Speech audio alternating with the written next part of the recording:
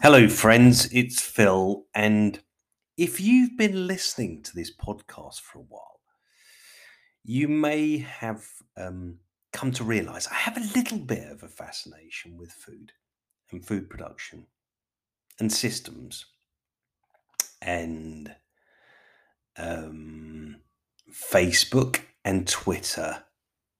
And let's just say the whole digital ecosystem. I have a little bit of a fascination. But look, I have a little bit of an update is my fascination with kitchens and kitchen systems is on Friday going to reach a whole new level. A whole new level.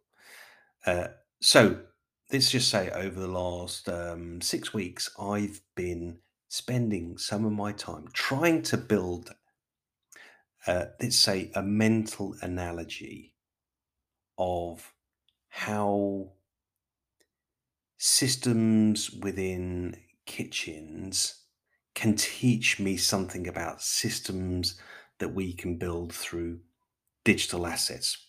And the simple kind of analogy is that kitchen systems, and I do have this fascination with the Big Mac, kitchen systems have a collection of ingredients that delivers this thing. And in the case of a Big Mac, there are 6 components that deliver a Big Mac. But so recently, I've been spending, say, a collection of my working hours learning about kitchen systems. And earlier this week, I thought I need to take this learning to a whole new level. And I reached out to let's say, a local Michelin star restaurant, a 1-star Michelin star restaurant. And if you don't know anything about Michelin stars, is a Michelin star restaurant is classed as one of the highest standards of food you can you can enjoy. And Michelin star kitchens, from my current perception, are environments of huge investment in order to get the system, the kitchen system, to work, to deliver this completely brilliant delivery, this final thing. So my analogy that I keep harping back to, but the Big Mac thing, those kitchens in McDonald's are hugely invested environments that deliver this one product. Let's just say the burger or this fillet of fish or the other things. But I'm taking my referencing and my learning from that through to this middle market, and now I'm looking to seek more knowledge in the Michelin star universe. And I will circle back on that experience and tell you how it's gone after I've done it. Because I'm expecting something really tight. I'm expecting something really deep. I'm expecting something with maximum precision. I'm expecting detail. I'm expecting clarity and communication and passion. All of the assets that a really good brand operating in the digital ecosystem has. Do you get the sort of analogy? Hopefully, you get the analogy I'm working on. Learn in one place that seems very functional and then apply it to a digital universe. I think the analogy is very, very similar. There's certainly the outputs of a brilliant system thinking marketing strategy can deliver the perfect online digital experience. In a similar way, a brilliant kitchen can deliver the perfect food. Anyway, we'll find out what happens. That's going to happen this Friday. Today is currently Wednesday, so I will circle back on a couple of episodes and tell you exactly how that goes. Wish me luck, because I am going to have to be in the zone to deliver I believe. Anyway, the other thing I thought I'd go on to chat about for a few minutes is my troubles with Facebook. Now, keep in mind that over the years, particularly 4 years ago, um, I was part of a very small team that built an audience on Facebook of some 21 million people engaged in a brand, the brand ginfestival.com. And Facebook's changed so much since then. It's had so many tweaks and so many changes and so much changing of the algorithm. And so many people have left, and there's been problems with privacy and tracking and everything else. And I still love Twitter for what it does. Sorry, Facebook for what it does, or Meta for what it does, because it links directly to Instagram and WhatsApp. But the thing is, there's not enough of my friends on Facebook, or enough connections that I know on Facebook, or there's not enough content that is relevant to me, or the way the content's being delivered to me is changing, and maybe I need to change with it. But I think Facebook is Facebook, right? Facebook isn't TikTok.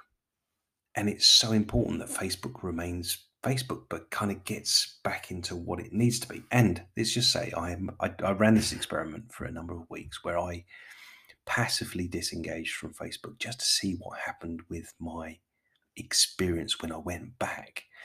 And I said a couple of podcasts ago that actually I'd gone back onto Facebook and rediscovered all my friends because they were at the top of the timeline. But I went back again a couple of days after that experience and found that everyone had disappeared again into a massive timeline stack of suggested content, adverts, suggested content, adverts, stuff, random stuff, and some friends' content. And I really don't think that Facebook's got its content engine really working correctly, because those two experiences for me were completely different. One, I was happy to see that my friends had re-engaged with me. And then the second time, I was a bit disappointed that I'd been monetized again. But it shouldn't surprise me. It shouldn't surprise me. But it's in this learning that I kind of go, how do you... I kind of get as a business how you can place yourself in the timeline. But the thing is that how does someone engage with the timeline if it's only full of suggested content and adverts? Because Facebook's never been like that. Don't know. Going to keep learning about Facebook, see whether it moves on a bit with a revisit, or maybe it's just sitting still at the moment. Don't know. Now, the other thing is, if you've listened to some of the other previous podcasts, because we're now up to episode 50, by the way, I have on occasions spoken about Twitter. I've probably spoken about Twitter as an advocate for its success. And I've probably spoken about Elon in the context of you have to break things in order to fix things. And I've never really sort of been politically governed to say what I believe Elon's doing and how he's doing it is right, just for reference. But what I have said before is that Twitter will exist. It will become something new. That's a given.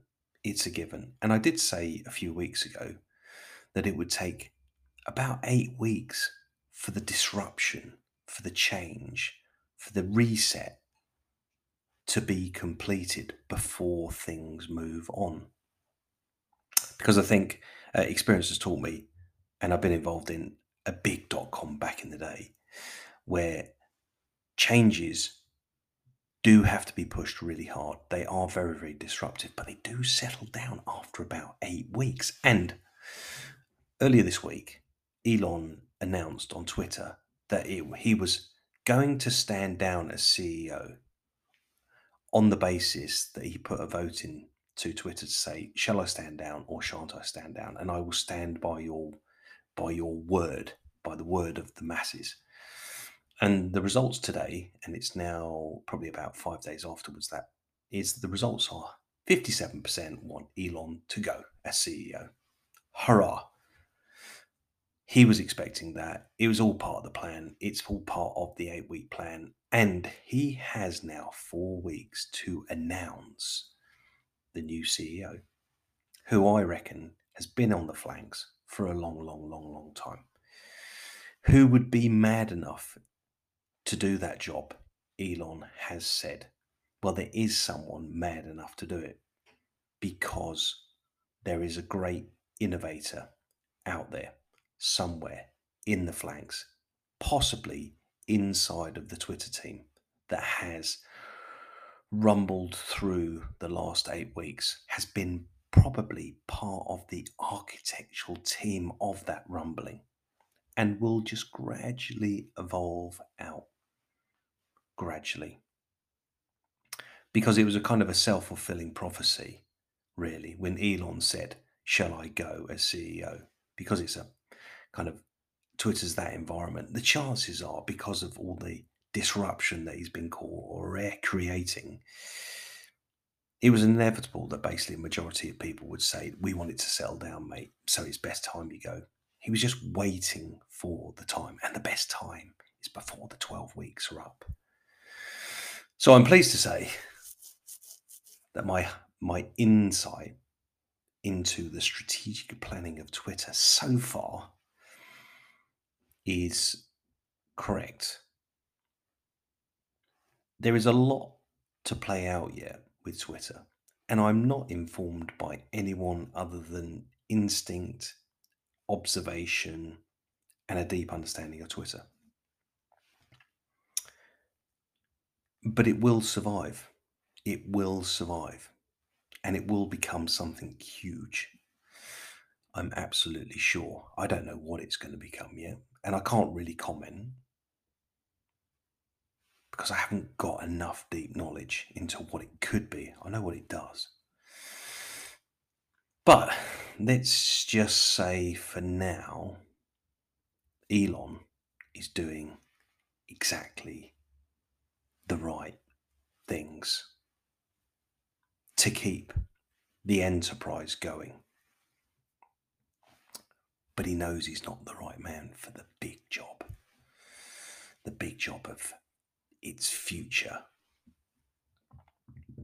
Anyway, look, that's it for today. I'll keep you posted on the Michelin star system experience. So circle back on the podcast in a couple of days, and I'll tell you how that goes. And oh, by the way, this is episode 50, which means that this has been going for about 50 odd days, because I think I've only missed out a couple of days in those 50 days. Thank you for listening, whoever you are. And stick with me and let's see what the future brings. Let's see what story evolves from DX3 and this podcasting journey. Anyway, thanks for listening. Take care. Catch you soon. Ta-da.